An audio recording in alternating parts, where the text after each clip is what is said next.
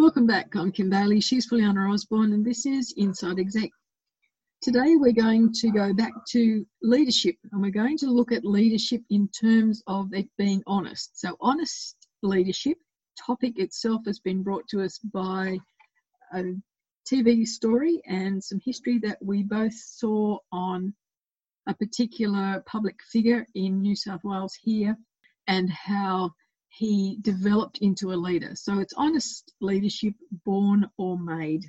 Before the COVID-19, unfortunately, a lot of people around the world know about the fires in Australia. And the person who led the management of that was the Commissioner of the Rural Fire Services at the time. His name is Shane Fitzsimmons.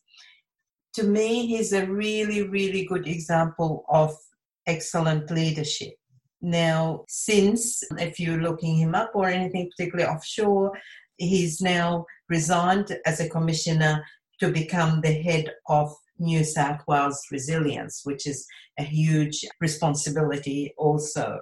A lot of us watched day after day the effect of the fire on people and the way it was being managed. A lot of it was unpredictable, Unprecedented. Thank you. That just got a tongue tie then. In that sense, it put a lot of pressure on people, and lives and property was lost, sadly. In that circumstance, a leader stands out even more. Shane actually was managing very, very long days and nights, and he appeared on this program called The Australian Story. And we got to know not just the Shane that we've been seeing, managing and leading, but we got to know his background from when he was a young teenager till now. But before I go into any of that, it's more about how he conducted himself during those press interviews that were relentless, and they were continuous and a situation changing. How he interacted with people on the front line and the sort of approach he used.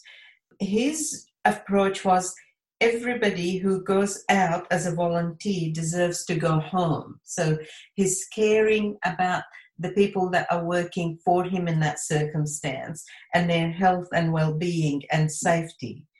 This is no different to saying in the corporate world, everybody who works for you or with you deserve to be able to grow their careers and be happy and safe at work anyway. So it's not just in a fire circumstance. What I really liked that stood out is when the Premier of New South Wales said to him, you're the subject matter expert, you know you were respected because of your background, you take the lead.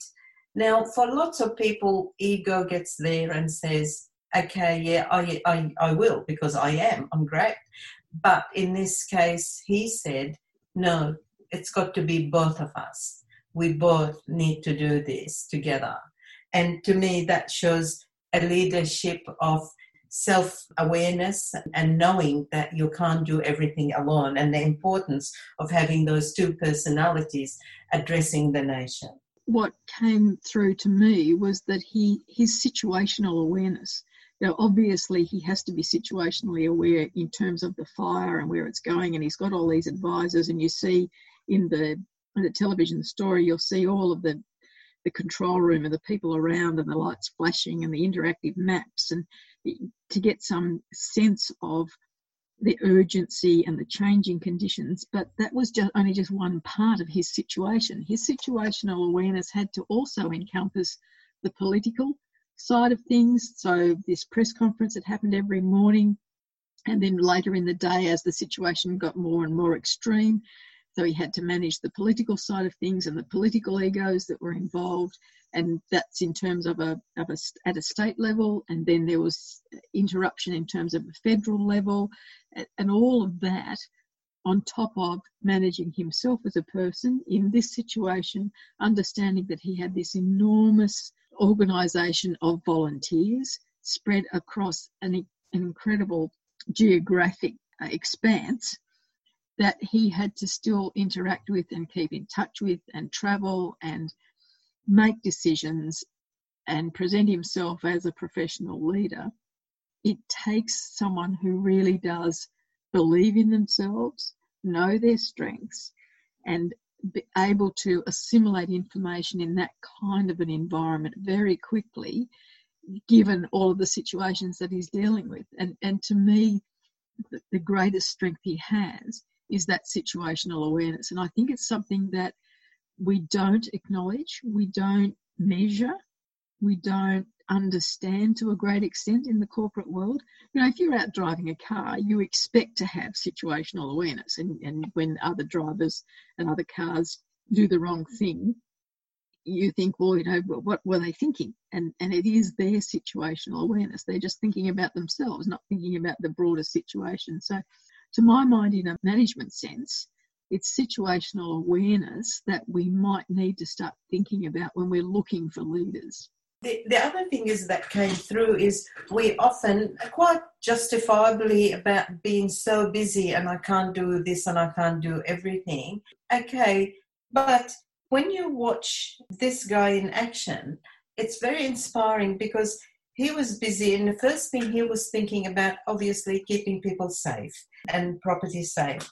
The second thing was everybody's anxious, so he had to communicate. He was doing briefings. He's talking to us on television. He's reassuring, but honestly, giving us the story as it is, not sugarcoating anything. He managed to get up and go to the disaster zones from one place to another. Then at the same time attend the funeral of some of the sadly fallen firefighters who died in doing their job, and they volunteers and was there for the families. So just imagine when we say, I'm busy, how could someone do all of that yet appear to be on television in control? And he wasn't putting it on. He was because he was processing a lot of his feelings in private, in the right spaces, and you'll see that through the program. But what he was doing is he was making everyone else know. An example of that too, actually, but one is that he pinned the medal on one of the children, a very, very young boy of the father who passed away. Another one, he goes to the front line, and there he is. And this is, we're talking about a senior guy is walking down with the hat and the commissioner written all over his jacket. And he actually gives a hug to another firefighter who's in charge of that area. So what's that saying is he's being himself, he's being honest, he's also being human and not afraid to show it. He's not saying, I can't show emotions because I have to look strong. Yeah, he was coming across strong in that, but he was also coming across natural and human and still capable. And always the message was delivered as a human being. And one of the comments on the story that we saw was that Shane doesn't tell you what you want to hear. He says it how it is. And some people can't handle that. And that's their issue, not his. But always, through all of it, he maintained that same style of communication. He allowed himself to be vulnerable. He allowed himself to process his reactions to situations. And still, at the end of it, he was able to present himself as a leader.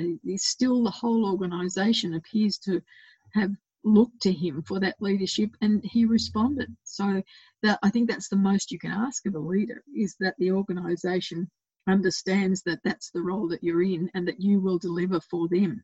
It's not very often we have very, very up-to-date examples of fantastic leadership. We certainly got lots of great leaderships around the world and in the history. But right here and right now, for here in this country, he's a good example of how to do it. We just thought you might be interested, and we'll put on the website the details of that show we referred to as well. For those of you who haven't had the opportunity to see it, we'll put a link to where you can find the show.